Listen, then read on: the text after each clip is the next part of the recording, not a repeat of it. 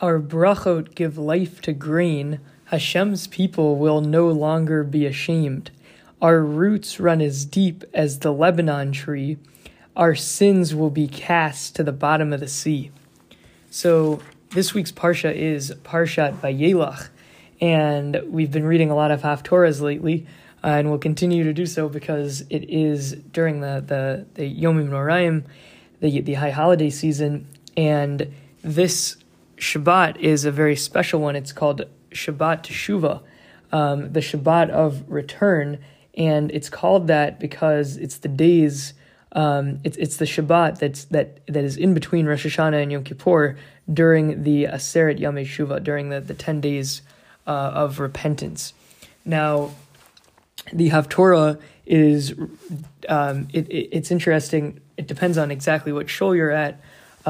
As to what exact Haftorah you'll read, and it's somewhat rare that Vayelech is read independently as a parsha by itself, but when it is, like it is this year, then the Haftorah that is read from is from Hosea, from Eov, and from Micha. Basically, they combine all three and to make this pretty lengthy Haftorah, all about Teshuvah. So I'll begin with the Haftorah talking about Shuvah Yisrael, a very appropriate start to the Shabbos Teshuvah Haftorah, namely that Shuvah Yisrael, return Israel, ad Hashem, basically like onto Hashem, not just to Hashem, but like return Israel ad Hashem, like onto Hashem, your God, for you have stumbled into sin.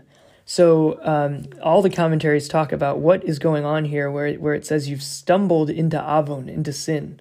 How is it possible that a person can stumble into sin that is done on purpose? This is the avon are the types of sins that are done on purpose, not by mistake.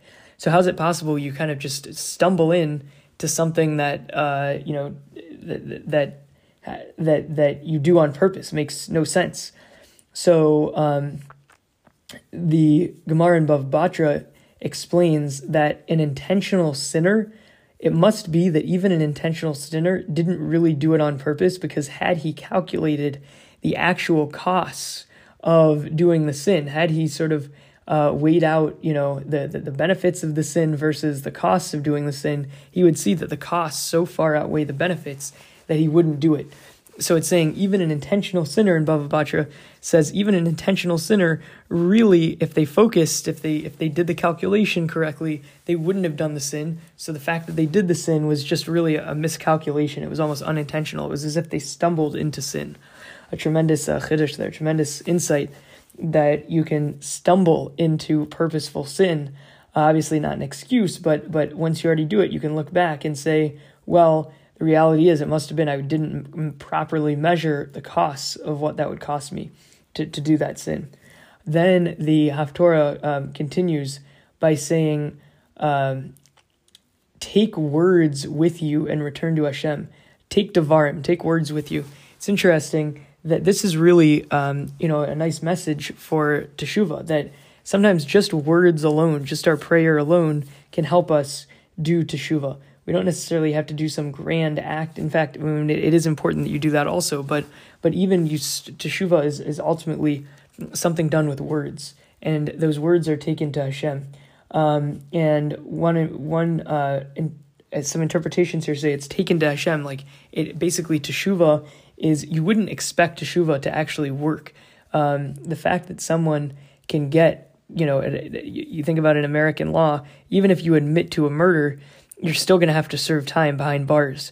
But in Jewish law, you have this idea of teshuvah, where you can do a sin, and even though God should punish you, even if you say I made a mistake, God has this sort of calculation, that teshuvah existed even before the world existed, the commentaries say. And basically, then you can take those words and you send them, your words of teshuvah go straight to God, because it's like in God's realm to do teshuvah, or to accept teshuvah. Then you say to God, these are the words that you say, may you forgive iniquity and accept good. Let our lips substitute for bulls. So what this means, let our lips substitute for bowls, is that normally bowls are used, cows, bulls are used for offerings, are used for animal sacrifices. However, in today's day and age when we don't do animal sacrifices, our lips, our prayer, our davening is in place of those animal sacrifices. So it says, let our lips substitute for the bowls. And also interesting is that when you would give an offering, you had to make sure that your offering was only accepted by God if it was done with sincere repentance. So too, our lips are only, our prayers are only accepted by God if it's really done with sincere repentance. Then it says, the Ashu, the Assyrians, lo yoshianu, that they won't save us. And we won't ride on horses. What's interesting here, we won't ride on horses, is that normally to win a battle, you have to ride on horses. But in sort of the end of days, then God will protect us, and we won't even need to ride on horses. We won't even have the need to basically use like military might. God will just protect us even without those things, even without horses and tanks, etc., etc. Then the Haftorah says we won't call our work from our hands our God. What this is saying is we might think in today's day and age that the work that we do with our hands is entirely coming from us ultimately. But what we should learn from that is not necessarily coming from our hand, that we won't call the work from our hand our God. Ultimately, we shouldn't think that we're the be all end all of the world, that we're the only things that matter in life. The reality is, that Hashem is there, that we shouldn't just look at the work from our hands, our own doings, and accredit that all entirely to us. And then it says, only with you, only with Hashem, that a yatom, that an orphan, finds mercy. And then the Haftorah continues by saying, I'll rectify their sin, I'll love them graciously, my anger turns away from them. This is God talking. God says, I'll be to Yisrael like tal, like dew. And why is dew so good? Dew is good because dew is basically, it's not, rain is inconvenient. Rain, you don't want to be outside when it rains. Dew, however, it also waters the plants, but it waters them in a way that's very convenient. And you don't have to outwardly do anything other than just wait for the dew to come, and it won't stop you in your tracks like rain does. And then it says God will be like blossoms on a rose bush and will basically stable us like roots that are as deep as a Lebanese cedar tree.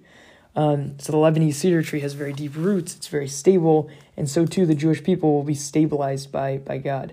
And then it says there will be branches like an olive tree, and as fragrant as the Lebanese cedar. And it says all those that dwell in God's shade will return. And it's interesting here, it says that they give life, the Jewish people give life to grain. What does this mean? We give life to grain. Normally you think about it the other way. The grain gives life to us. We have to eat grain in order to live. How do we give life to grain? The commentaries say we give life to grain because when we say a bracha over grain or over bread, then we basically make that grain into something that is valuable, into something that is worthwhile in the eyes of God. So while we need grain to survive, so too, in a way, we give life to grain. It's a symbiotic relationship by elevating it with brachot. Then it says we'll have tremendous, basically, success. We'll have blossoms like a vine, and we'll have wine from Lebanon. And then it says Ephraim. Whenever it says Ephraim, it's really referring to the 10 lost tribes. Ephraim says, what need do I have for idols?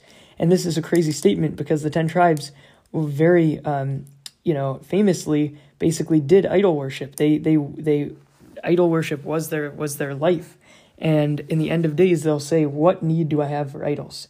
And Ephraim says, I will respond like a cypress tree, or God responds to Ephraim like a cypress tree that carries fresh fruit. Then the Haftorah says, Mi chucha v'yavan aleha, which means who is wise, mi chacham, mi chacham, who is wise, and then the person that's wise is the one that understands these things. And then who understands these things? The ones that know. And then the Haftorah says the ways of Hashem are straight, are yesharim darchei Hashem. The ways of Hashem are straight, and the tzaddikim walk in them, and the sinners stumble. What's interesting here is that it's talking about the Torah, the same very Torah, the same paths that Hashem gives us.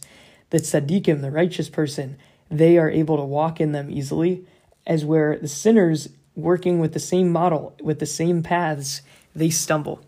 Then the Sfardim and Chabad skips this next section here. This section, but I'll go into it. It says, Hashem's army is numerous. Those that follow his word are mighty. The day of Hashem is great and awesome. Who can bear it? And then even now, Hashem says, return to me with all your heart. Kol avavchem, with all your heart, with fasting, weeping, crying. And even now, the commentaries say, is that even now, even after all our sins, we shouldn't think that we don't have a path, a way back. Hashem says, even now, even given what the Jewish people have done, and how they haven't followed the mitzvot, nonetheless, there's a path to return. Then it says, tear at your hearts, not at your clothes. You normally tear you rip your clothes, you tear kriya when you hear of a dead relative. So it's saying instead tear your hearts, tear something more internal, and return to Hashem. He's the erach apayim. He's slow to anger. He's rav chesed. He's full of kindness. Mi yodea. Who knows to do teshuvah and leave a meal and libation offering to Hashem. So it's saying a person that does teshuvah will ultimately come to follow all the mitzvot, and in the end of days even offer meal offerings and libation offerings. Then it says blow the shofar, fast, gather the people, the elders, the young, the bride, the groom. Let the Kohanim say, have pity, Hashem, on your people. Don't let the other nations dominate us and make them ask, where is their God? And you see this kind of repeated in other Haftorahs. Basically, when the Jewish people are crushed again and again and again, even the Nazis would ask, would sort of mock the Jewish people while they were killing them and say, where's your God? And it says, don't make, the Kohanim are saying to God, don't make your people look bad. Don't let other nations dominate us and make them ask us, where is your God? Rather, show yourself. Then Hashem, once Hashem needs to, Hashem will take action, and then there will be tremendous success. There's going to be grain, wine, oil, and it will fill us, and we will no longer be a disgrace of a nation. And then the Haftorah says, I'll distance the Saphoni, the northern one. The northern one is either here talking about a locust swarm, or it's talking about actually sort of the Saphoni could also be the hidden one. In the hidden one, the commentary says referring to the Yetzer Hara. And it's going to basically banish the Yetzer Hara, or the swarm of locusts, to an arid land, desert, to the eastern and western sea. Then it says, don't fear, be glad, Hashem is greatly kind. Then it says the grass for grazing animals, there will be grass for grazing animals, there will be fruit on trees, and the Jewish people will, Sion will exalt, because God has brought us rain. And then there will be early and late rain in the first month. What's this talking about? This is talking about a miracle that happened once, where a crop grew miraculously. In the Gemara in Tanis, it explains a crop grew miraculously, extremely quickly. Only in 11 days after planting barley grew just in time for the Omer offering. And that's what it says, early and late rains, that basically the crops were able to grow so quickly and be ready in time for the Omer offering. Then it says there will be lots of grain, wine, oil, will be repaid for the destructive locust, will eat, will be satisfied. We will praise God. My people will not be ashamed. you will know that I am Hashem your God, there's none other. And it says, Mi kal kamocha, who is like you, God? And the Haftorah answers, who pardons sin and overlooks sin from his people. And the Gemara in Gittin says that a truly strong leader is someone that is willing to not use all their power. A strong, you think about a king is able to decapitate anyone in his, kingdom at any moment. But a strong king is able to hold back and not necessarily do everything that he can do, just to wreak havoc. And it says that's Hashem, that Hashem could destroy us all in a blink of an eye. Nonetheless, he is, where his real power comes from is not that he can destroy us, but rather from the fact that he can destroy us, yet chooses not to. Then it says, will not be mad forever. God will not be mad forever because God desires chesed, desires kindness, and our sins will be cast to the depths of the sea, and grant truth to Yaakov, grant to emes to Yaakov, and chesed to Avraham, basically calling back on the avot in their character traits, and then as you swore to our forefathers. So to recap the Haftorah, again, I mentioned that this actually covers 3 different books. It covers Hosea, Eov, and Micha in this Haftorah, and this is, of course, the Shabbos Shuvah, because it's the Shabbos in between Yom Kippur and Rosh Hashanah, during the Aseret Yomei Tshuva. And the Haftorah appropriately begins with Shuvei Yisrael, return Israel to Hashem, your God, for you have stumbled in sin. And I mentioned here that really the whole idea of teshuvah is just an act of kindness from God. And then I also said that what does this mean? It sounds like a contradiction that we could stumble into sin. Bava Batra answers that an intentional sinner, even an intentional sinner, it must be he really didn't do it intentionally, because had he weighed the cost and the benefit, had he done a cost and benefit analysis, he would have realized that the costs of doing a sin so far outweigh the benefits that he really, even though it was an intentional sin, he really didn't understand the full circumstances, and he wouldn't have done it had he did. Therefore, it's like you stumbled into purposeful sin.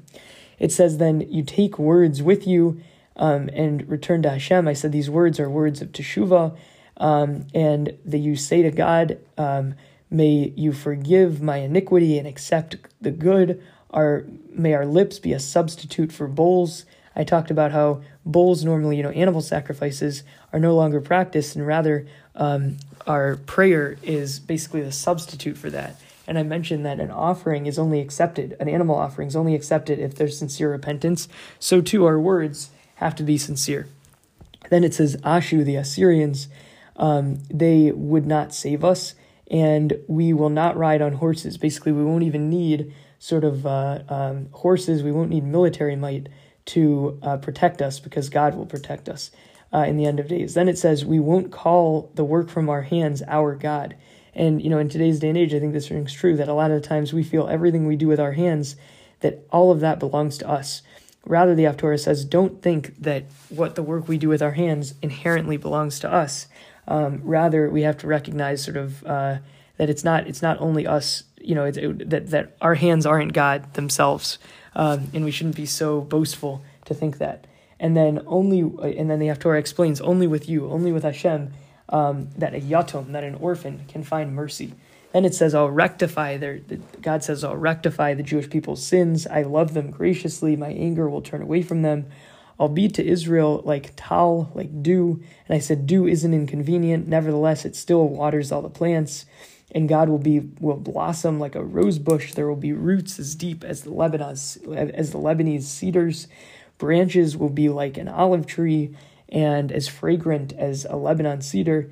And those that dwell in God's shade will return, and they give life to grain. What did I say? They give life to grain. How does this make sense? You normally think of grain gives life to us. We have to eat bread. Rather, though, that it also works the other way. That when we say a bracha, when we thank God for eating the grain, it's as if we gave life to that grain. Then Ephraim, the sort of, whenever it says Ephraim, it's talking about the 10 lost tribes. And the 10 lost tribes say, what need do I have for idols? Which is a shocking statement, because they are best known for their idolatry. Nevertheless, in the end of days, they'll say, what need do I even have for idols? And it says, God will respond like a cypress tree with fresh fruit. And then it says, Mi chacham, who's a wise person? Vayavan eleha. A wise person is someone that understands these. And then it says, the ways of Hashem are straight, are yesharim darchei Hashem, ways of Hashem are straight. The tzaddikim walk in them, and the sinners stumble. What's this mean? That the tzaddikim, the righteous people, they are able to walk in the ways of Hashem in a very straight line, comfortably. The sinners, nonetheless, in the same paths, they struggle. Then the Sephardim skip this next section where it says Hashem's army is numerous. Those that follow his word are mighty. The day of Hashem is great and awesome. And even now, Hashem says, return to me with all your heart, kol levavchem, with fasting, weeping, crying. And it says even now, basically, even after all those sins, God is telling the Jewish people to return. And then it says, tear your hearts, not your clothes. Normally we tear our clothes when someone dies, we tear kriya. But it says, even tear your hearts to do teshuvah and return to Hashem. Then it says, Hashem is erech apayim, is slow to anger, rav chesed, tremendous in kindness, mi yodea, who knows that to do teshuvah, to repent and then or to return and then leave a meal and libation offering to God. Then it says, blow the shofar, don't eat, gather the people, the elders, the young, the bride, the groom. Let the Kohanim say, have pity, Hashem, on your people. Don't let other nations dominate us and make us and make them say, where is your God? I said that some of the other nations, when they destroy us, or when they try to destroy us, they say, where is God? And that should be such an insult to God that God will have no other choice, the Haftorah says, other than to take action. And once God takes action, there will be tremendous wealth. There's going to be grain, wine, oil will fill us. Will no longer be a disgrace of a nation. God says, I'll distance the tzafoni, which is either the locust, or it's talking about the Yetzer Hara, the hidden one, the tzafoni, the hidden one. And then it says, I'll send the Yetzer Hara into a desert and into the eastern and western sea, and its stench will leave it. Then it says, don't fear, be glad, Hashem is greatly kind. And the grass, there will be grass for grazing animals, there will be fruit on trees, and Sion, the Jewish people, will exalt because God has brought rain. And then it says early and late, the rain in the first month. And I said this is talking about a time that the Gemara in Tanis explains that a crop grew one year miraculously only in 11 days from planting to harvesting. Then it says there will be lots of grain, wine, oil that will be repaid for the destruction that the locust caused. We'll be satisfied. Praise God, my people will not be ashamed. You will know that I am Hashem your God, there's none other. And then it says, Mikal Kamocha, who is a God like you? And the Jewish people basically say, who is a God who pardons sin and overlooks sin from his people? And I said, the Gemara in Gittin says, a truly strong person is someone that doesn't use all of his strength. Rather it's someone that's able to restrain himself. Then it says, don't be mad forever.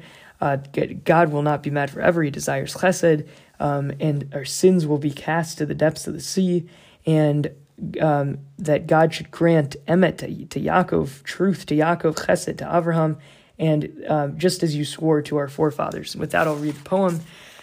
Our brachot give life to grain. Hashem's people will no longer be ashamed. Our roots run as deep as the Lebanon tree. Our sins will be cast to the bottom of the sea. And with that, l'chaim, l'chaim. If we are insincere, Hashem calls our bluff. Wearing sackcloth is not enough. Shalom, shalom for the far and near. If we cry out, Hashem will say, I'm here. So this Haftorah is for the morning during shachrit of Yom Kippur. And the Haftorah begins, it's in Yeshaya, the Haftorah begins by saying, Solu, solu, pave, pave, clear the road, remove the obstacles from the path. And in Rabbi Soloveitchik's Machzor, he says something interesting about this opening. He says normally during the month of Elul is a time for teshuvah where we have to take the first step. The Jewish people, a person has to take the first step, and only then, after we take the first step, will God come and help us. However, on Yom Kippur, it's like the last moment, and God is basically so excited and can't wait to come and rescue us that God himself comes knocking on our door, not the other way around. Normally, during the rest of the year, and even during Elul, we have to come to God. On Yom Kippur is that one day a year that God comes to us. And that's why the Haftorah is pave the way, clear the road, and because God himself is going to remove any obstacles that we have for doing teshuvah, that it's that dramatic of a day. It's the only one day of the year. Rabbi Vayelech says that we can basically that God comes to us, not the other way around. Then the Haftorah continues by saying, says the exalted and uplifted one, referring to Hashem, whose name is holy. God says, I live in holiness, but I am with the despondent and the shafal ruach, the low-spirited, to revive the heart of the despondent. And the commentaries here say that God's greatness, his greatness truly comes not from the fact that he lives in holiness, even though that's true. His true greatness comes from his chesed, comes from his kindness.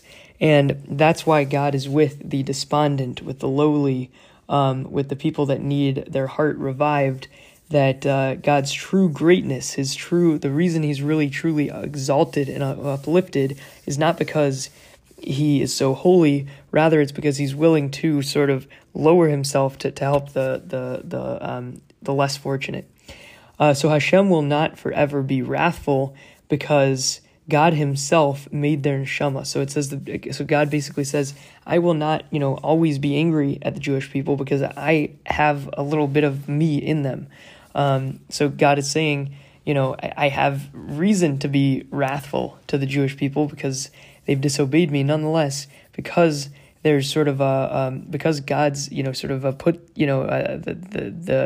a little bit of himself in human beings, in the Jewish people, then he can't be wrathful forever.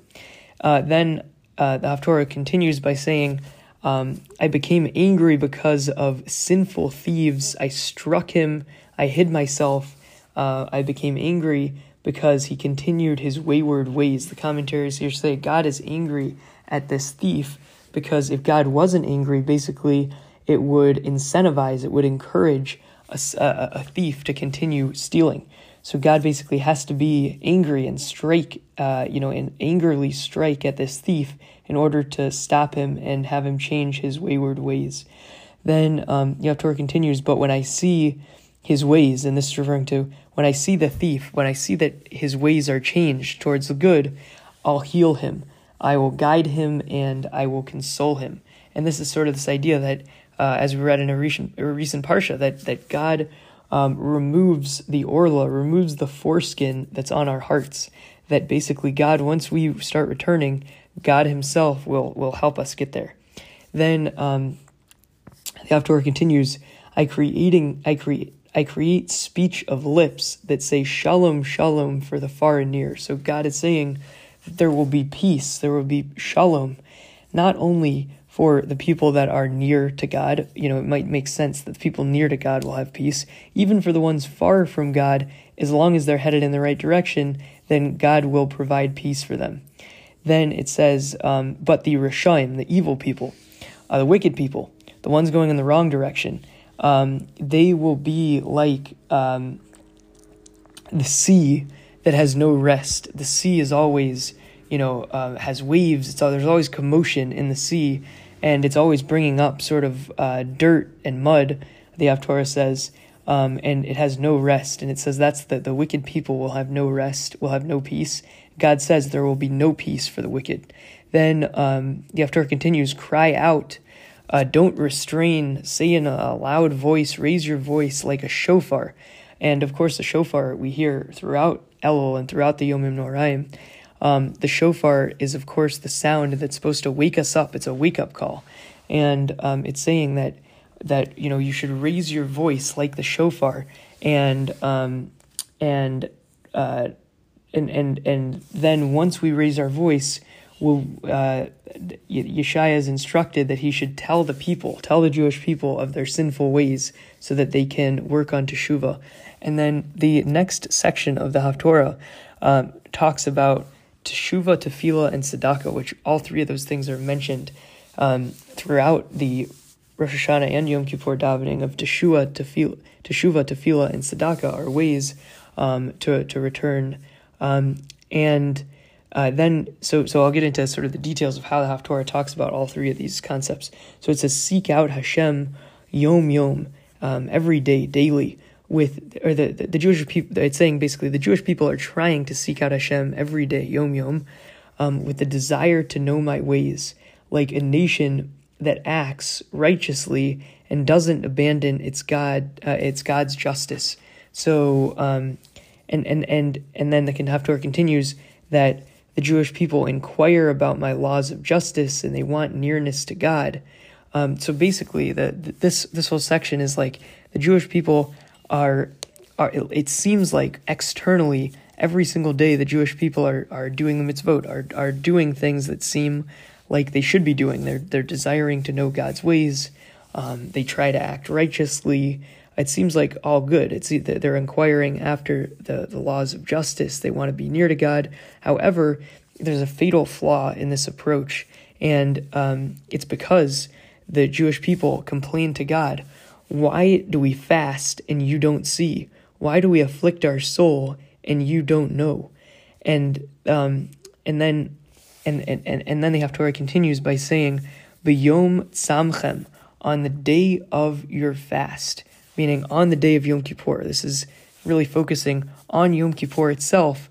On your fast day, you seek out personal gain and to extort your debts. And the Haftorah says you fast for grievance, strife. You're always looking to strike with a wicked fist. And the Haftorah here, Yeshaya, is really criticizing the Jewish people for saying, on the outside, it seems like you seek out God every day. It seems like you want to be close to God. It seems like you inquire after the laws. However, when it comes down to it, you're always looking at an angle of, the ben adam lachavero, the mitzvahs of fellow man, doing kindness, giving charity. All those things are lacking. That we are always, it complains that the Jewish people are expecting something to come from the fact that they fast on Yom Kippur, even though on Yom Kippur itself, b'yom tzamchem, on your day of fasting, literally and ironically, on Yom Kippur itself, you're looking to extort your debts. The Radak explains, why is it that on Yom Kippur itself you try to extort your debts? The Radak explains it's because, back in his day and even in, of course, today's day and age, probably you see the most people in shul on Yom Kippur. So it's very likely that a creditor sees his debtor in shul and tries to get that guy to pay him, even on Yom Kippur itself, and the creditor doesn't see the irony in trying to extort the debts from the debtor. And it's saying when the guy does that, the fact that he's fasting, the fact that he's afflicting himself, all of that is for naught. And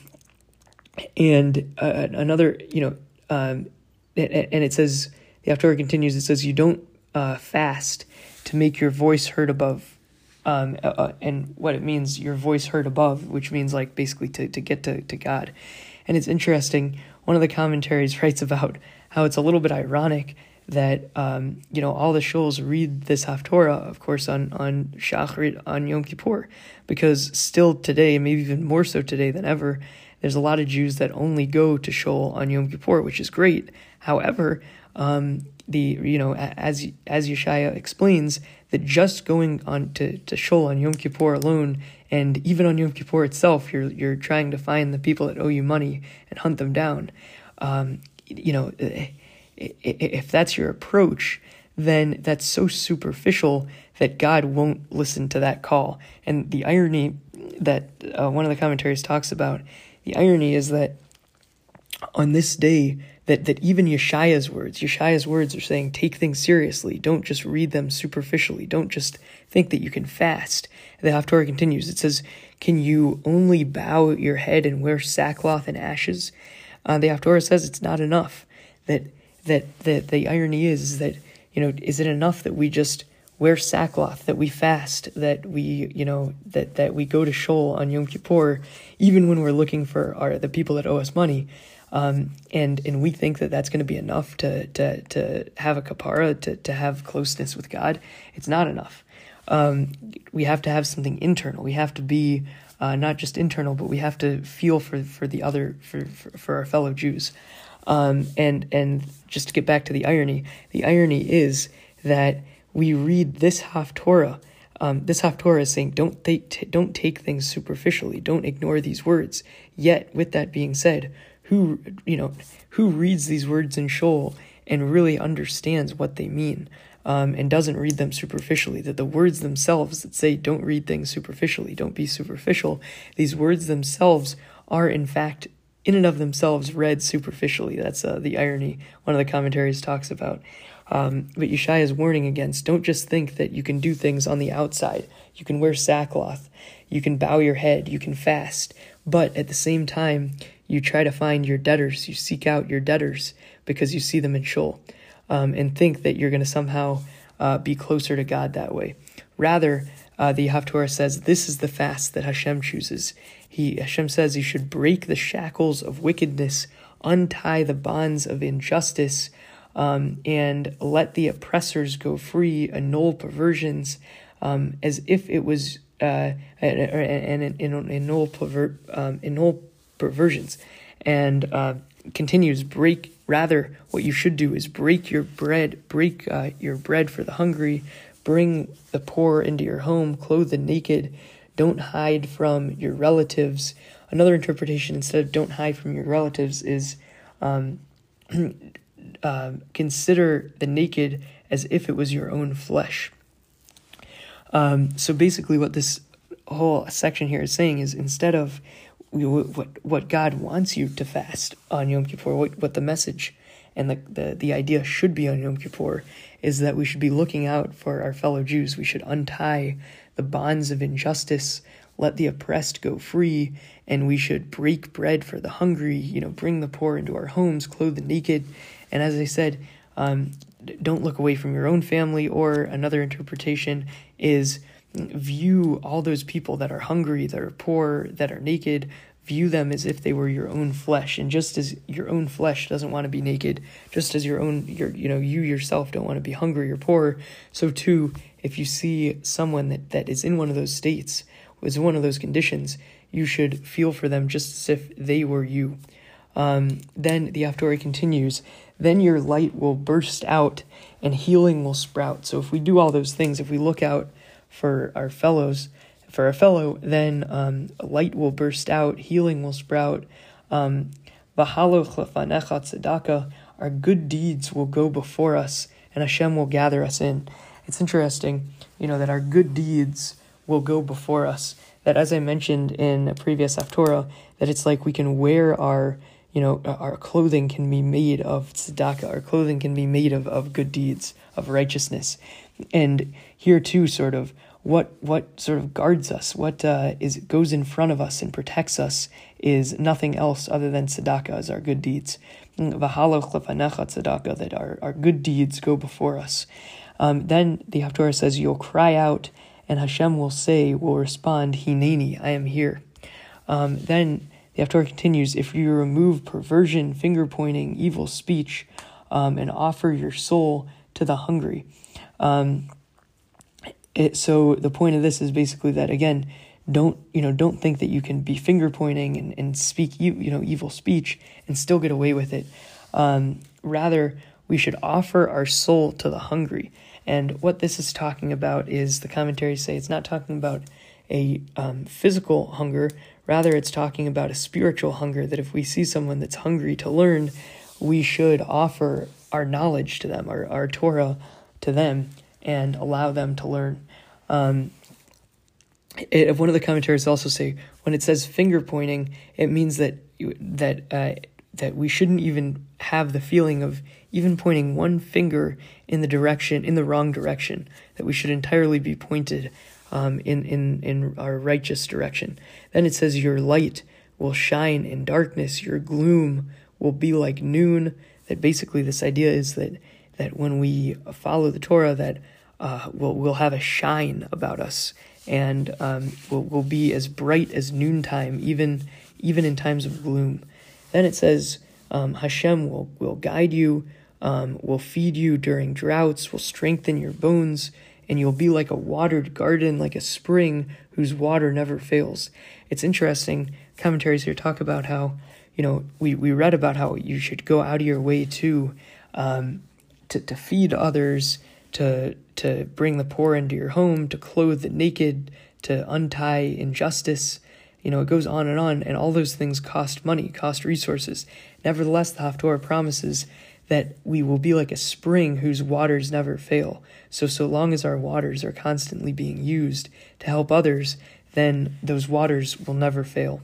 Then the Haftorah continues, you'll rebuild ancient ruins, you'll restore foundations, and you'll be called the repairer of the breach. The idea here is that, we say, Chadesh Yaminu Kekedem, you should restore us like in the days of old. And that's basically what it's saying here, that we'll rebuild those things that were built in ancient times. And maybe it's a reference to the Beit HaMikdash, that eventually we will rebuild the third Beit HaMikdash. Then it says, if you restrain your foot on Shabbat, it's interesting, it just uses a single term, regel, single term, foot, not feet. If you restrain your foot on Shabbat and refrain from accomplishing your own desires, and if you proclaim Shabbat to be an oneg, to be a delight, the commentaries say obviously we have to restrain from, doing malacha, doing work on Shabbat, but not only that, but if we view Shabbat as something that's enjoyable, something that's an oneg, something that's a delight, then that's, and we honor Shabbat by not engaging in our own affairs, or daber, or this is the source, this Haftorah is the source for why we're not supposed to talk we're not supposed to do business on Shabbat, but we're not even supposed to discuss business on Shabbat. And that comes from this week's Haftorah, that we're not supposed to say daber, discuss words of business, basically, words that don't have to do with Shabbat. Shabbat's supposed to be a day that's encompassing, that we even have the feeling of Shabbat, which would include, even though talking about business is not necessarily a malacha, nonetheless, it's still considered something that we shouldn't do.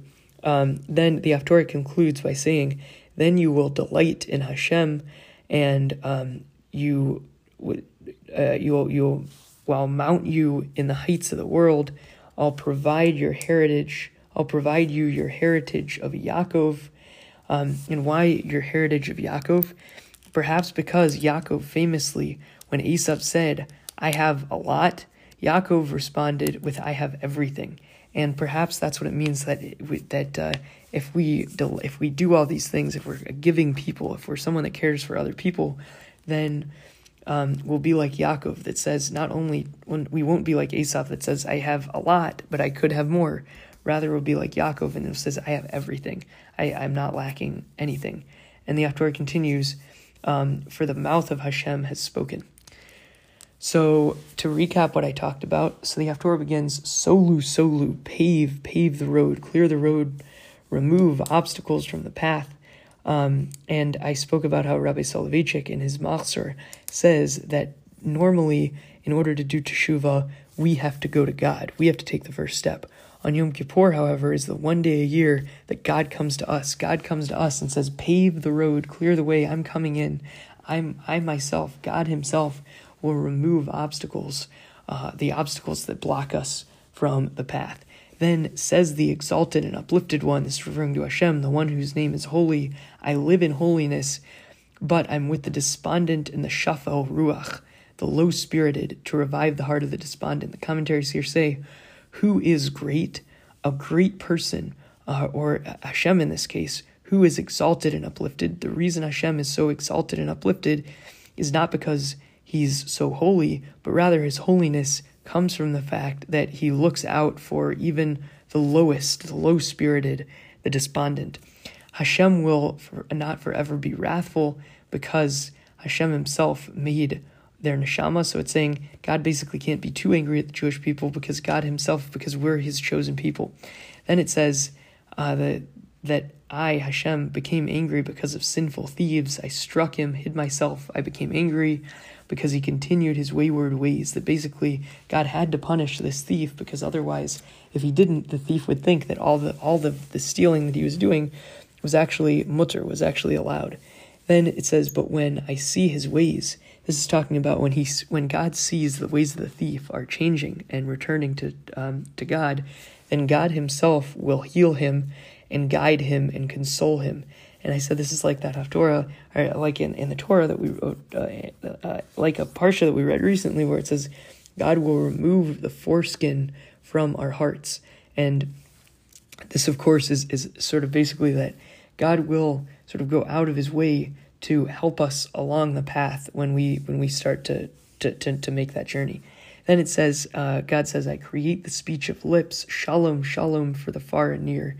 So I said we might expect that there's going to be peace for those that are near to God. But God says, even for those that are far to God, as long as you're heading in the right direction, you'll have shalom. But for the Rishaim, the Haftorah says, for the Rishaim, for the wicked ones, they will be like the sea that has no rest. The sea is always in commotion, always has waves, always is moving. God says there will be no peace for the wicked. Then the Haftorah continues, cry out, don't restrain, raise your voice like a shofar. I said the shofar is like this wake-up message to awaken ourselves. We should raise our voice and proclaim. And then it says once we cry out, then Yeshaya is instructed that he should tell the Jewish people, the house of Yaakov, that about their sinful ways so they can start on the path towards Teshuvah. And then the next section of the Haftorah mentions these three concepts, Teshuvah, Tefillah, and Tzedakah, three different ways that we mentioned throughout the davening of ways to return to God. Then it says, seek Hashem out, yom yom, every day, daily, with the desire to know my ways, like a nation that acts righteous and doesn't abandon its God's justice, inquire about my laws of justice, and wanting nearness to God. And I spoke about how all of this, while it seems good on the surface, that we try to seek out God every day, and all these different concepts, that we look for God's justice, we inquire about God's laws, we want to be close to God. All those things, though, are really superficial, as we'll see. Then it says, the Haftorah says, why did, the Jewish people challenge God, and the Jewish people complain, why do we fast and you don't see us? Why do we afflict our souls and you don't know? The Jewish people are claiming, look, we do things on Yom Kippur. We don't eat on Yom Kippur. We afflict ourselves. Why doesn't God respond in kind? And then the Haftorah answers. God answers why he doesn't respond.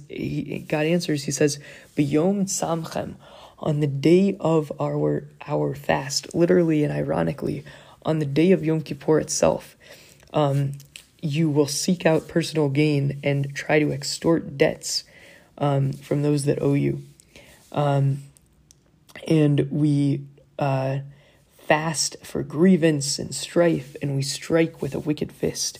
And the Radak explains, how is it even possible that on Yom Kippur itself, how is it possible that we try to extort our debts? And the Radak explains, basically, everyone comes to shul on Yom Kippur. Therefore, it's likely that a creditor sees his debtor and tries to get money from him. However, it's interesting. The Haftorah says, "B'yom tzamchem," on your fast, not on. This is God talking, not on my fast, not on our fast. Basically, God is saying, you decide. If this is the way that you fast, if this is the way that you afflict yourself, yet you try to chase after the debts, that are owed to you, then it's not my fast, it's your fast. I have nothing. God has nothing to do with it.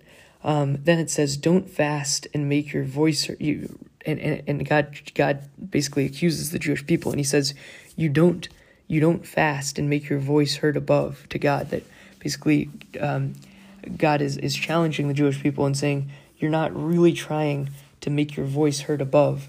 Rather, all you care about is your own personal gain. Then it says, can you bow your head and wear sackcloth and ashes?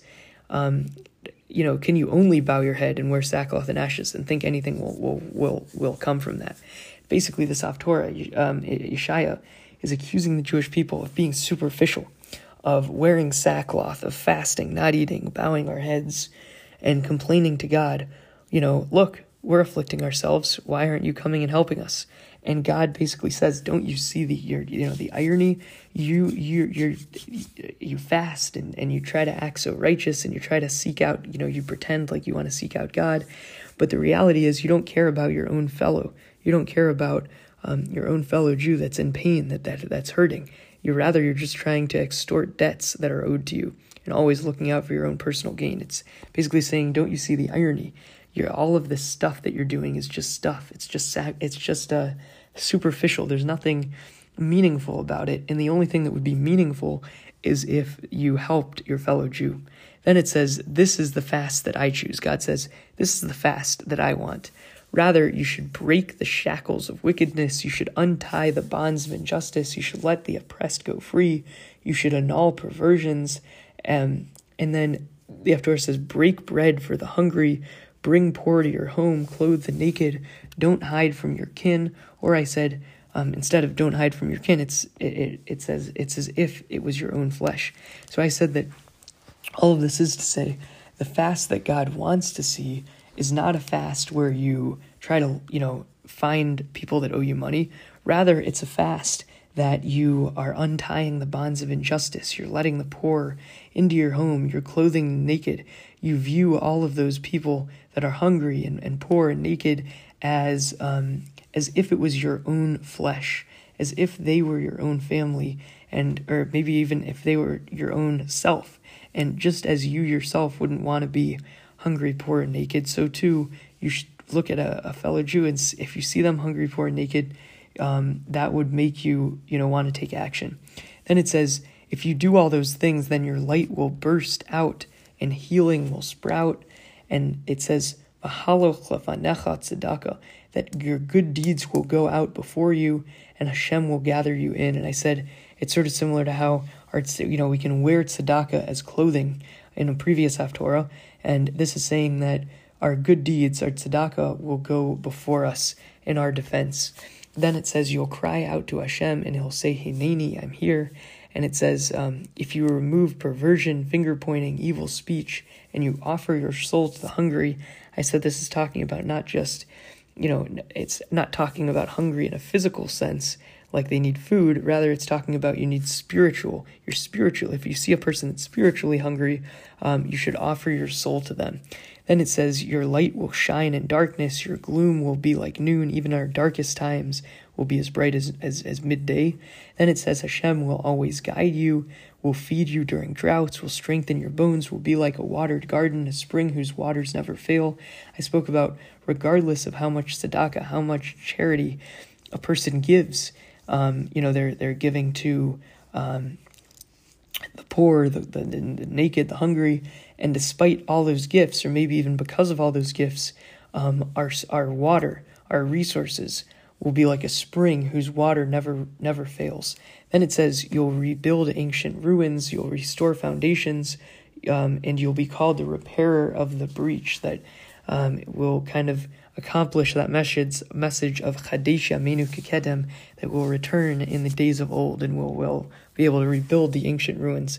Then it says, if you restrain your foot on Shabbat and refrain from your own desires, if you proclaim Shabbat to be an oneg, a delight. This is, of course, referring to the fact that Shabbat, not only should we refrain from doing malacha, but we should even view it as a time, not as a time of a drag. Rather, we should view it as an oneg, view it as a delight. If we view it as a delight and we honor Shabbat by not engaging in our own affairs, or daver, which I said is sort of the rabbinic prohibition against we're not supposed to do business, but we're not even supposed to talk about business. Then it says, if we do all those things, then you'll delight in Hashem, and Hashem will mount us in the heights of the world and will provide your heritage of Yaakov. I said, Yaakov is mentioned here because when Esav said, I have a lot, Yaakov responded, I have everything.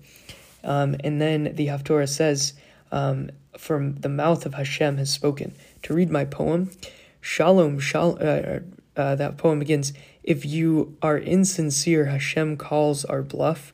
Wearing sackcloth is not enough. Shalom, shalom for the far and near. If we cry out, Hashem will say, I'm here. And with that, l'chaim, l'chaim.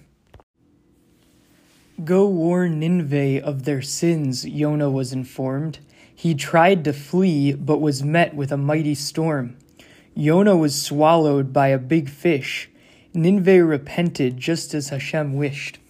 So, the Haftorah for Yom Kippur that we read during Mincha is the extremely famous story of Jonah, and how he goes to Ninvai really against his will, and he goes to Ninvai and tells them of their sins and ultimately gets them to repent. And this story is, we actually read the entire book of Yonah. It's very short comparatively, and we read the entire book of Yonah during Mincha on Yom Kippur. And, the story is arguably the most famous Haftorah of the entire year, the famous story of Jonah, and sort of mistranslated as the whale, but in reality, it uses, the Haftorah uses the lashon of a big fish. So getting into the famous story of Jonah. So the Haftorah begins by saying, the word of Hashem came to Yonah, the son of Amittai, and says, arise, go to Ninvai, and call out against their wickedness. And the commentators immediately pick up, we haven't really heard much about Jonah at this point, ever, really. And all of a sudden, Jonah is told to do this massive mission. God tells Jonah to go on this massive mission to Ninvai, which is a huge city. It's the capital of Assyria, and tell them about their wickedness and have them repent. So Yonah must have been a very special person, even though we don't really see, we don't really see him much else other than this book that's about him. So, and the commentators say here that Yonah thought that Ninvai, the city of Ninvai, would in fact repent, and while Israel, his own people, the Jewish people, they wouldn't repent. Israel had its fair share of prophets telling Israel that they were going down, on the wrong derech, down the wrong path, and the Jewish people, they wouldn't repent. And Jonah was worried that the city of Ninvai would repent and basically, make the Jewish people look bad. So he wanted to, Jonah wanted to sort of preserve the good image of the Jewish people, that, the Jewish people wouldn't repent, and he didn't want to sort of make a scene that Ninvai would in fact repent and were in a way better than the Jewish people. So to avoid that uncomfortable conflict, Yonah flees to Tarshish, or he tries to get on a boat to Tarshish before Hashem. He went to Jaffa. He takes a boat to Tarshish, and he paid the fare. Commentators say, of course he paid the fare. So what's why is the Haftorah telling us that he paid? Perhaps one of the commentaries say is that he paid basically the fare for everyone. So he paid the fare so that nobody else would come on board, because he knew that he was actually kind of basically setting himself up sort of on a suicide mission on purpose. It was a suicidal mission. He knew that he would put himself in danger on the boat, and he was hoping that God would basically strike him down and kill him on the boat trying to run and kill everyone aboard. So he tried to have the fewest number of people on board, so he paid so that he would basically be almost alone, or just with very few people on the boat. Then the Haftorah continues by saying, Hashem was not happy that he was trying to run away, and Hashem cast a mighty storm, and until the ship almost nearly broke, and the other sailors on board cried out to all of their gods, and they threw their stuff overboard to lighten the load. And in the meantime, though, while this major storm is happening, Yonah, what's he doing? He goes to the bottom of the ship, he falls asleep, he takes a nap, and the sailors are shocked. How could Yonah be falling asleep during this massive storm where their ship is almost broken? And he's awoken. He says, how can you sleep? Call to your God. And then the storm continues, and And eventually these sailors say, okay, let's cast lots to determine who is at fault. And the Haftorah uses the term for lots here is in plural. And the Malbim explains that many lots were cast, many rounds of basically this lottery were cast, and every single time the lot fell on Yonah. It was very clearly Yonah's fault. So the sailors start asking questions to Yonah. Who are you? What's your job? Where are you from? Where are you going? What's your land? All these different questions. And Yonah responds very, very simply. Yonah says, I'm an Ivri, and I fear Hashem, who is the God of the heavens, who made both dry land and sea. And the commentators here talk quite a bit about why is this interesting word Ivri chosen. Normally, the Jewish people are referred to Yisrael, or Am Yisrael, people of Israel. So why is this word Ivri, this sort of alternate name for the Jewish people, chosen? I guess best translated as a Hebrew. But Ivri literally means to cross over. And so there are two interpretations that I heard on why he uses the word Ivri. One is because if he said Yisrael, this might be referring to all of the Jewish people, which even includes the 10 lost tribes. However, you could also view it as referring to, you could also view it as where Ivri only refers to basically the two tribes. It's only referring to the nation, the tribe of Yehuda, that were sincere to God. So he was saying, don't blame the other 10 tribes. Even just the tribe of Yehuda isn't so great. That's one interpretation of why he used the word Ivri. Another very fascinating interpretation that Rabbi Sachs talks about.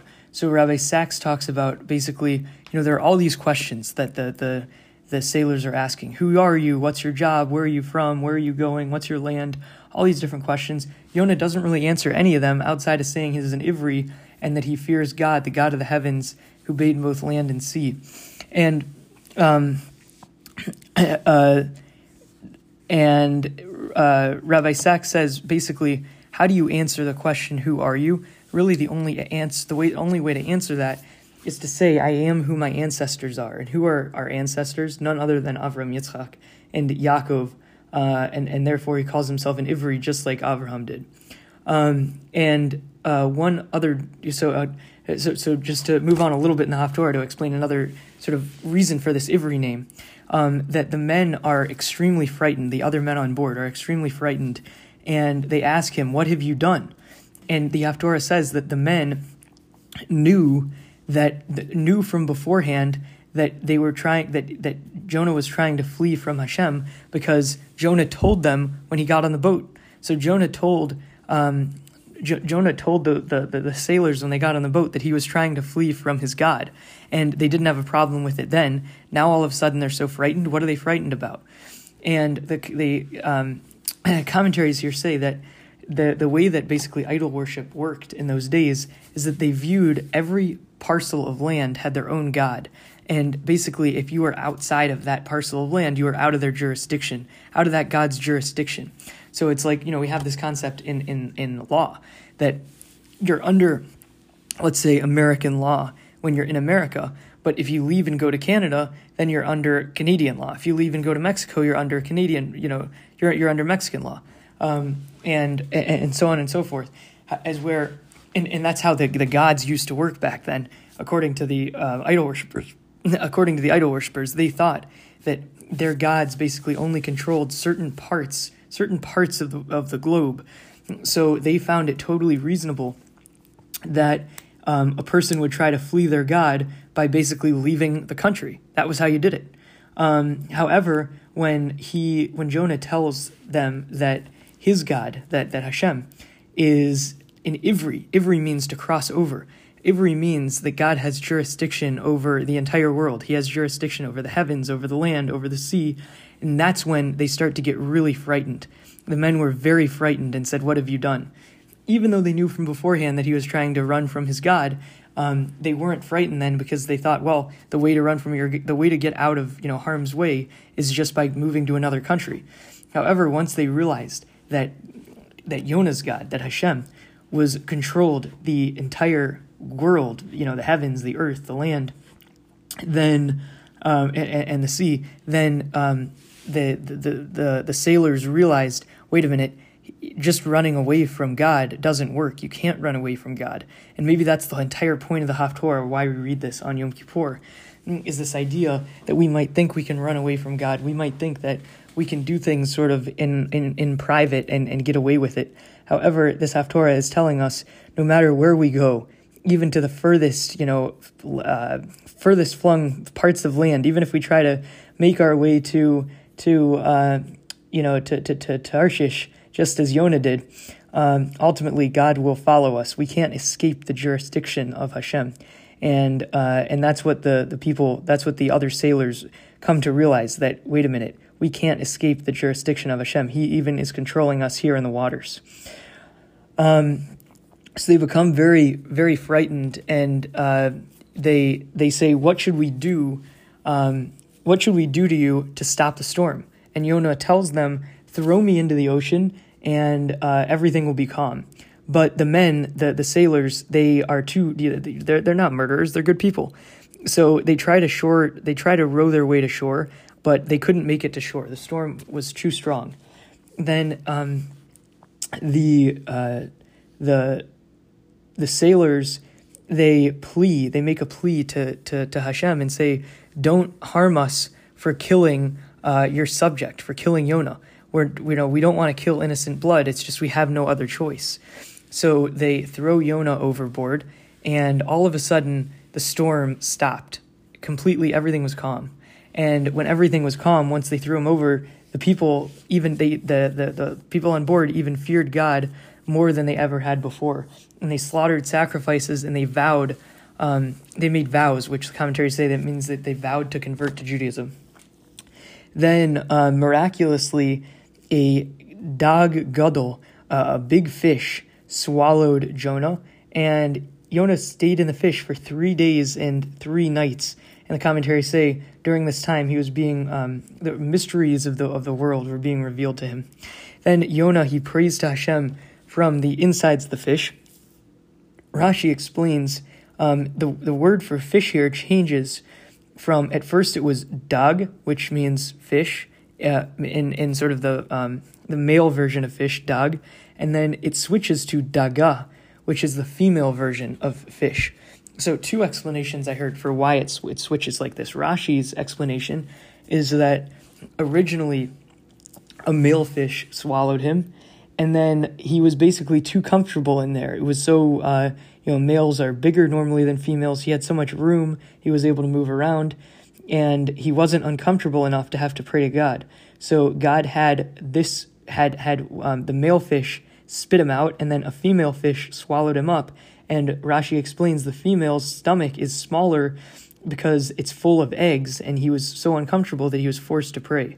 Another interpretation of why it switches from dag to daga is that originally, almost the opposite interpretation.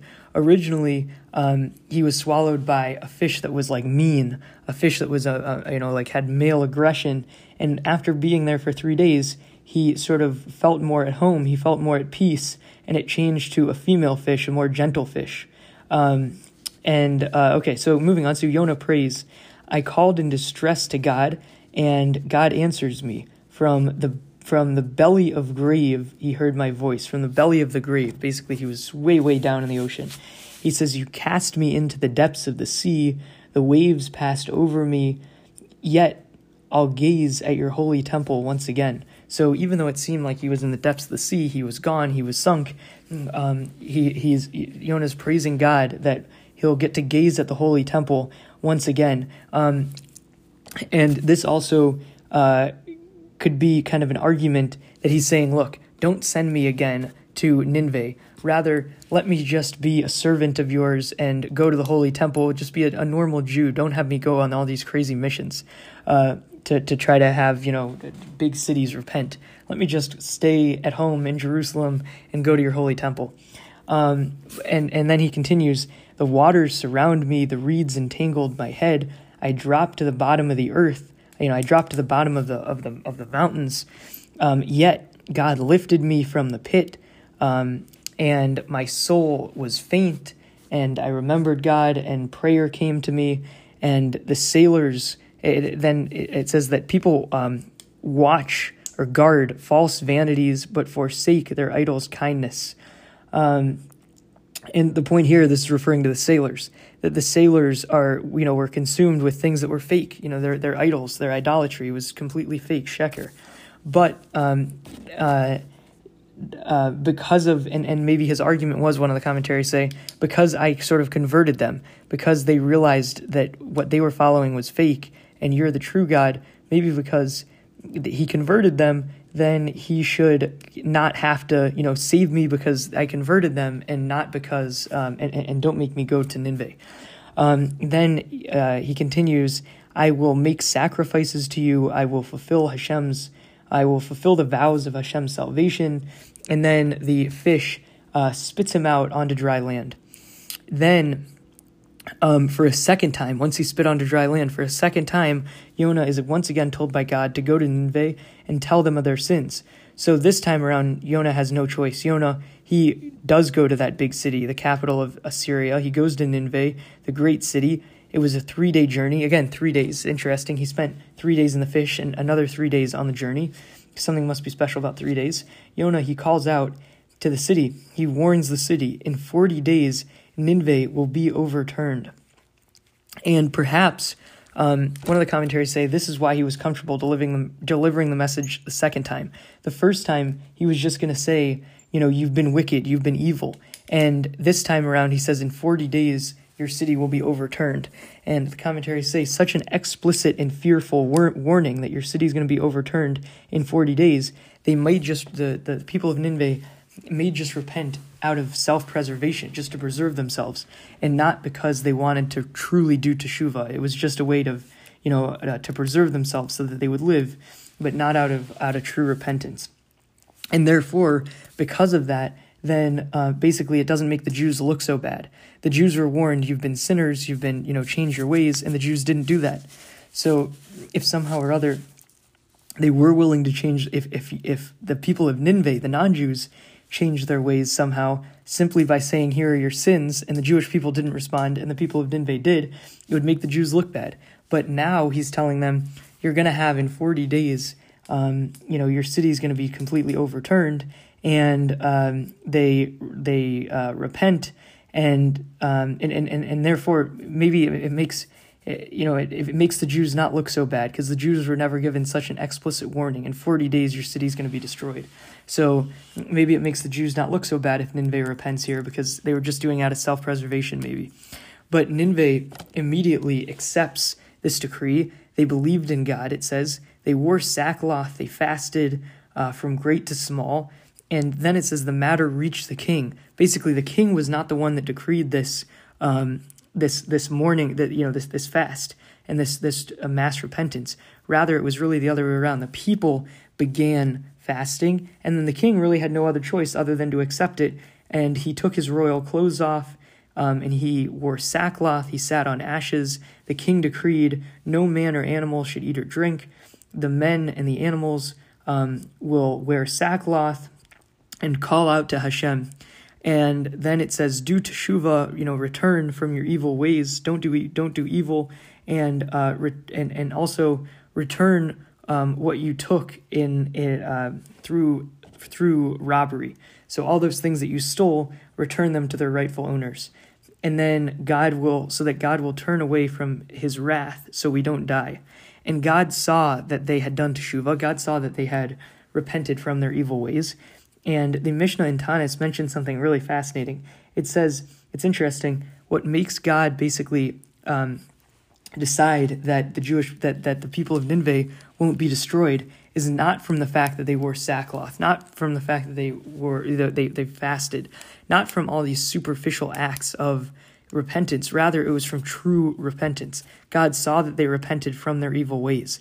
That's what God responded to. It wasn't a fake repentance. It wasn't as we read about in the morning, in the morning, during shachrit of Yom Kippur, that Haftorah says that don't Don't allow Yom Kippur to be just an exterior day, a day of that you fake it. And you can see here clearly, these people of Ninvai did not fake it. They repented.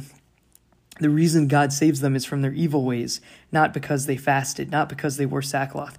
Maybe the only reason they wore sackcloth and fasted is just to basically encourage them to repent in a real way. But the repentance is the ikar. The repentance is the main thing.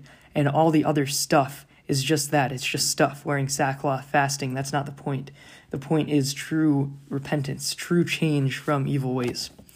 Then the Haftorah continues by saying that God relented from the destruction of the decree, and Yonah was displeased greatly and angered. And the displeased greatly, it basically is used the word ra, evil. And Yonah, he was upset. It used the word ra twice. He was upset twice. What was he upset twice about? The first thing he was upset about is that he was worried he'd be accused as a false prophet. Basically, he said in 40 days, unconditionally, your city, Ninvai, is going to be completely destroyed. What happened? It wasn't destroyed. So logically, everyone would say, look, you're a fake. You're a charlatan. You're not a real prophet. It's like if a person says, global warming, it's going to destroy the world. And then all of a sudden, all of us are driving electric cars, and the world isn't destroyed. We might say to all those people that were warning us, we might say, you're fake, you're a charlatan, the world wasn't destroyed. But really, it was because of the changes we did. So that was sort of this what he was afraid of here, that he was afraid of being called a false prophet because the city wasn't destroyed. So the people might look back and say there was never a decree against us. However, there was actually a decree. It's just that they changed their ways and annulled that decree. Then the second reason he was worried, he was greatly distressed, is like I talked about, how the fact that Ninvai repented, yet the Jewish people, God's chosen people, they themselves didn't repent. Ninvai, this group of idol worshippers, they were quicker to repent than the Jewish people. It looks very bad on the Jewish people. Then it says, please Hashem, it was because of this that I tried to flee to Tarshish, because I knew that you were a merciful God that was slow to anger and had Rav Chesed, had a lot of kindness. And again, this is basically talking about how, Yonah knew that this decree, he knew in his heart this decree would be overturned if the people of Ninvai did teshuvah. And they did just that, and that's what he was worried about. And then, Yonah continues by saying, take my soul, my death is better than my life. And Hashem responds sharply. Hashem says, to do good upsets you. That, basically, one way to read this Haftorah is that this is a lesson in education. Hashem was educating his new prophet, Yonah. And Yonah, at first, is always looking out for his own interests. Yonah is always looking for an angle. I don't want to look bad. I don't want to be accused of being a false prophet. I don't want the Jewish people looking worse than the nation of Ninvai. Rather, Hashem says, don't worry about how you look. Just worry about, does doing good upset you? Are you happy to do good, or are you upset to do good? And obviously you should be happy to do good. Then Yonah leaves the city. He makes a sukkah. He makes a booth in the shade to see what would happen to the city. Basically, what does this mean, to see what would happen? The commentaries say he wants to see, would they go back to their ways after those 40 days ended? Or was it a true teshuvah, and they would, they would be a transformed city, a better city, a more ethical city. Hashem makes a tree grow over Yonah, or it's not a tree necessarily. Rather, it's called a kikayon, which is either a tree or a bush or some kind of vegetation that grows over Yonah, and it provides him a lot of shade. And he was relieved. Yonah rejoiced over this tree. And perhaps Yonah rejoiced because he was happy that God viewed his plan to see what would happen with Ninvai after 40 days. He viewed that as the right plan. But then God sends a worm to kill the tree. So God was, built the tree, but one night later he sends a worm to kill the tree, and the hot sun and the harsh and hot eastern wind came and beat down. The sun beat down on Yonah, and Yonah felt faint. He again said, my death is better than my life. And here Hashem says, why do you grieve over the kikayon, this tree or this bush? And Yonah responds, I am aggrieved to death. And Hashem responds, you take pity on the kikayon. You take pity on this tree that you didn't labor on, you didn't grow. All you did was sit under it and enjoy its shade. You only lived one night, one day and one night under it. Yet, Hashem challenges Jonah. Hashem says, I shouldn't take pity on Ninvai with over 120,000 people in it who don't know their right hand from their left hand. And this is perhaps talking about don't know their right hand from their left hand, meaning perhaps that they were simple people.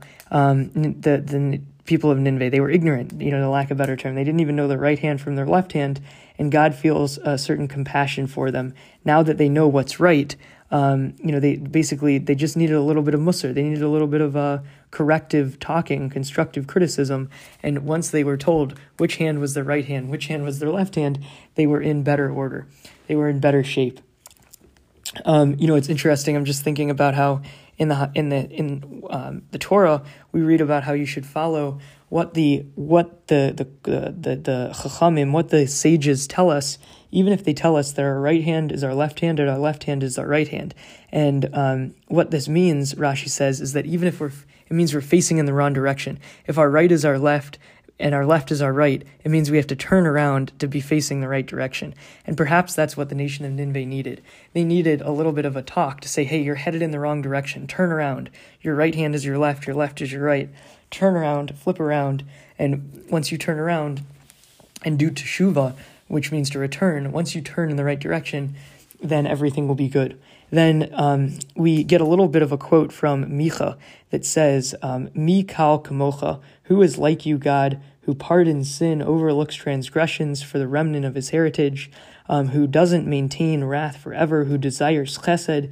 He will once again show us mercy and suppress our faults and cast sins in the depths of the sea. Grant truth to Yaakov. Truth here is maybe referring to the fact that the Jewish people were led into Israel. Grant chesed to Abraham. Chesed is referring to perhaps rebuilding of the second Beit HaMikdash that was only possible with the help of the Persian king. As you swore to our forefathers in the days of old, in the Mimei Kedem. So to recap the Haftorah, I spoke about how this is the very famous story of Yonah. We read the entire book, and we read it on the Yom Kippur for Mincha. We read it for Mincha during on Yom Kippur. So this is the word of Hashem comes to Yonah, the son of Amittai, and says, arise, go to Ninveh, call out against their wickedness. And Ninveh is, of course, the famous capital of Assyria. And I spoke about how at this point in time, when Yonah is kind of a nobody, he must be someone special, but we don't really know anything about him other than the fact that God decides that he's worthy of being sent to Ninveh to save their city. Then Yonah was worried, perhaps, that Ninveh would repent while Israel hasn't repented, and it would make the Jewish people look bad. So Yonah, in an attempt to perhaps maybe not make a mockery of the Jewish people, his own people, he flees to Tarshish before Hashem, and he goes to Jaffa, he gets a boat to go to Tarshish, he pays the fare. I said he pays the fare for other people so that they wouldn't go on the boat, because he knew he was putting himself purposefully in danger.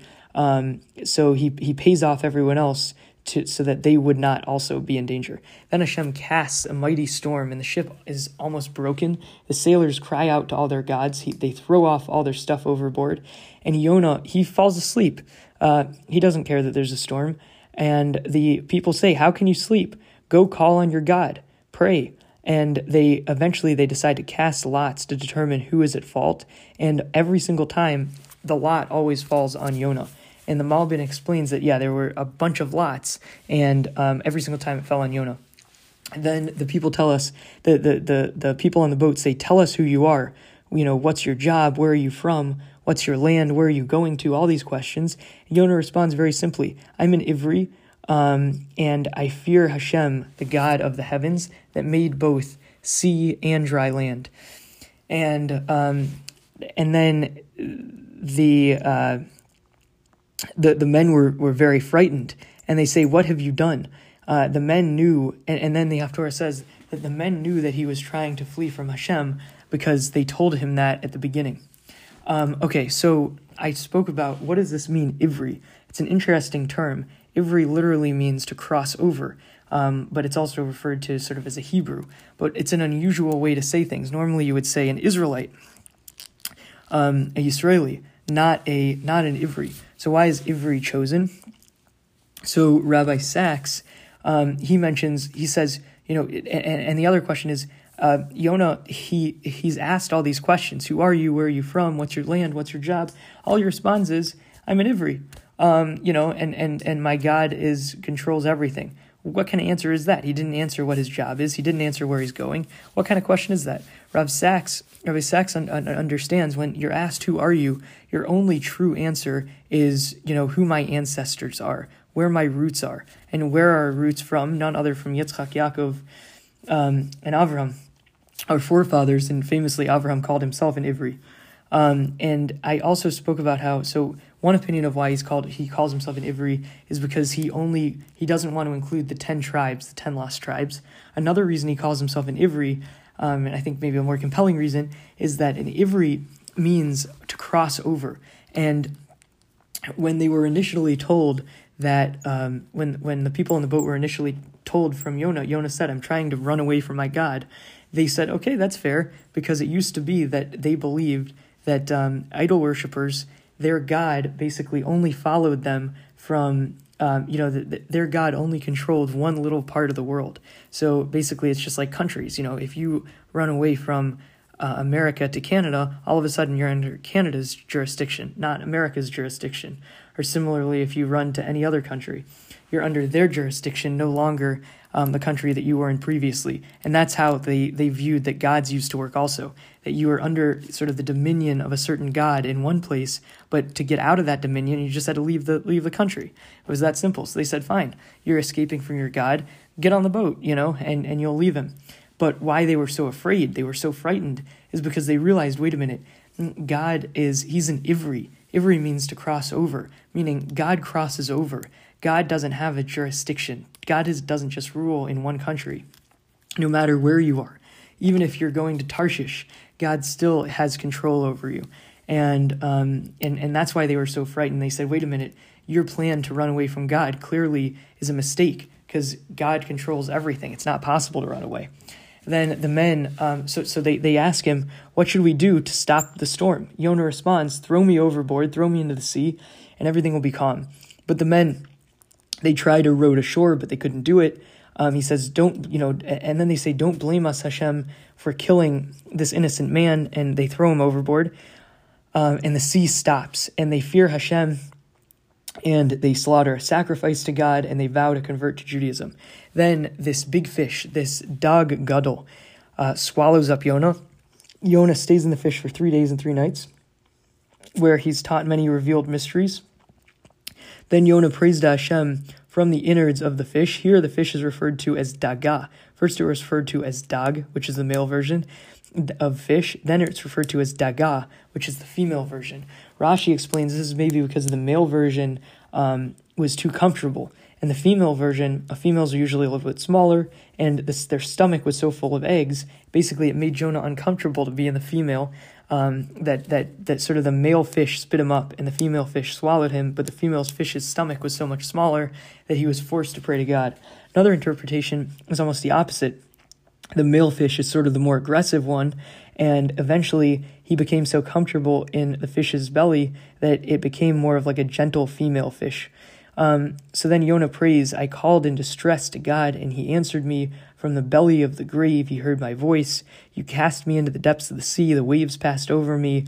Yet I will, continue to gaze at your holy temple. Basically, just let me gaze at your holy temple. Don't make me go again to Ninvai. The waters surround me, the reeds entangled my head. I dropped to the bottom of the mountains. Yet you lifted me from the pit, Hashem. My soul is faint. I remembered God, and prayer came to me. The sailors watch it's referring to the sailors here, that they guard false vanities. Basically, they're into idol worship. They're into falsehood.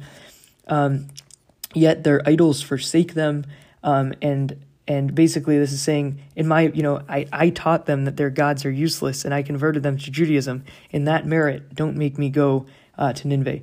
Yonah continues, I will make sacrifices to you. I will fulfill the vows of Hashem's salvation. And the fish ultimately spews Yonah out, spits him out into dry land. Then, again, for the second time, Yonah is once again told by God to go to Ninvai and tell them of their sins. Yonah, he goes to Ninvai, the great city, which is a 3-day journey. Yonah calls out, in 40 days, Ninvai will be overturned. This sounds like it's unconditional. Yet, as we see, this decree never happened. And perhaps the reason he was willing to go the second time is because he wasn't worried that this would look bad on the Jewish people, because he was worried the first time it would look bad for the Jewish people. The Jewish people were continuously told, you're sinning, change your ways, and they didn't change their ways. However, if Yonah told Ninvai the exact same message and Ninvai did change their ways, it would make them look a lot better than the Jews. However, Yonah says, this message, your city's going to be destroyed in 40 days, it's more of it's such a threat that it makes sense that they would just want to save themselves out of self-preservation, not because they wanted to do teshuvah. So therefore, it makes them not look, so good. It makes them not as comparable to the Jewish people, because the Jewish people were only worried about their sins, not about an explicit end date. Ninvai believed in God, and they wore sackcloth. They fasted from great to small. The matter reached the king. Basically, it started with the people, then it reached the king. He took off his royal clothes. He wore sackcloth, sat on ashes. The king decreed no man or animal will drink or eat, and they should wear sackcloth, and they should call out to God, do teshuvah from your evil ways, and return that you stole, and God will turn away his wrath so that we don't die.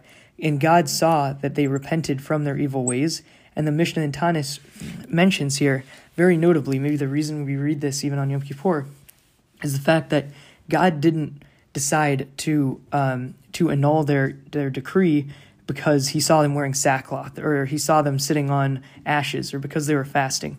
The only reason that God annulled their decree is because they repented from their evil ways. So then why did they do all those things, wear sackcloth, fast, sit on ashes? It's to get them in the mood. But ultimately, the only thing that actually matters at the end of the day was the fact that they stopped doing their evil ways. All those superficial things aren't useful, only stopping your evil ways. Haftorah continues, God relented from the destructive decree, and Yonah was very displeased. He was angry. And the Haftorah uses the word ra, evil, twice, because he was displeased for 2 reasons. One reason is because he was worried that the people of Ninvai would accuse him of being a false prophet. Basically, he warned people of Ninvai, you're going to be destroyed in 40 days. 40 days later, they weren't destroyed, so maybe he was a false prophet. However, the real answer is, of course, he wasn't a false prophet. It's because they changed their ways and had that decree annulled.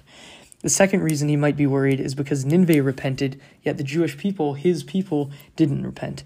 Please Hashem, Yonah continues, please Hashem, it was because of this, it was because of the fact that I was worried Ninvai would repent that I tried to flee to Tarshish, because I knew that you are a merciful God, slow to anger, and Rav Chesed. So he was worried that the people of Ninvai would repent because God was so merciful, and he didn't want to see them repent. And he says, take my soul, my death is better than my life. Hashem says, to do good upsets you? Rhetorically, you don't like doing good? Come on, doing good is a good thing. Why are you upset about doing good? Yonah, he leaves the city. He makes a sukkah. He makes a little shed for himself to sit in the shade and to see what would happen to the city. And Hashem makes this tree, or this bush, grow over Yonah to relieve his discomfort, and Yonah rejoices over that tree. The reason he rejoices, the commentaries say, is because maybe it was the right plan to look and see what would happen to the city. What does this mean, to see what would happen to the city? He wanted to see if the city would go right back to its old ways. Right after that decree didn't happen, after 40 days, would they immediately go back to their evil ways? And in fact, they didn't. There was a true repentance. Then God sends a worm to kill the tree the very next day, and the hot sun and the harsh eastern wind came, and the sun beat down on Yonah, and he felt faint. And again he says, my death is better than my life. Hashem questions him, why do you grieve over the kikayon? Why do you grieve over this tree, this bush? And Yonah says, I'm aggrieved to death. Hashem responds, you take pity on the kikayim, you take pity on this little bush that you didn't labor over, you didn't make grow, you only lived, under it for one night. And me Hashem, he questions Jonah, me Hashem, I shouldn't take pity on Ninvai, where there's over 120,000 people who don't know their right hand from their left. I mentioned we read in the Haftorah, we read in the Torah portion where it says, if the chachamim, if the sages say that your right hand is your left, this means, Rashi says, it means that you're turned the wrong direction. You have to turn around. If if you're facing the wrong direction, your right is going to be on the left, and your left is going to be on the right. So what do you have to do to correct that? You have to completely turn around. And he's saying maybe that's why the people of Ninvai didn't even know their right from their left, because they were facing the wrong direction. However, when they did teshuvah, when they returned, then they were facing the right direction. Then they knew the difference between the right hand and the left. The other message is, we say Avinu Malkeinu, our Father, our King. And this is basically what God is saying. God is our Father. God is humanity's Father. That he looks at the Jewish people and says, how can I? Or he looks at all of humanity and says, how could I destroy them? I have to take pity on them. I'm their Father. And then the Haftorah concludes it with a little verse of Micha that says, Mi kal kamocha, who is like you, God, who pardons sin, overlooks transgressions for the remnants of his heritage, for the Jewish people. He doesn't maintain his wrath forever. He desires chesed. He desires kindness. He will once again show us mercy and suppress our faults and cast our sins to the depths of the sea. Grant truth to Yaakov, chesed, kindness to Abraham, as you swore to our forefathers, mimei kedem, in the days of old. To read my poem, go warn Ninvai of their sins. Yonah was informed. He tried to flee, but that was met with a mighty storm. Yonah was swallowed by a big fish. Ninvai repented just as Hashem wished. And with that, l'chaim, l'chaim, and this has been the whole Haftorah.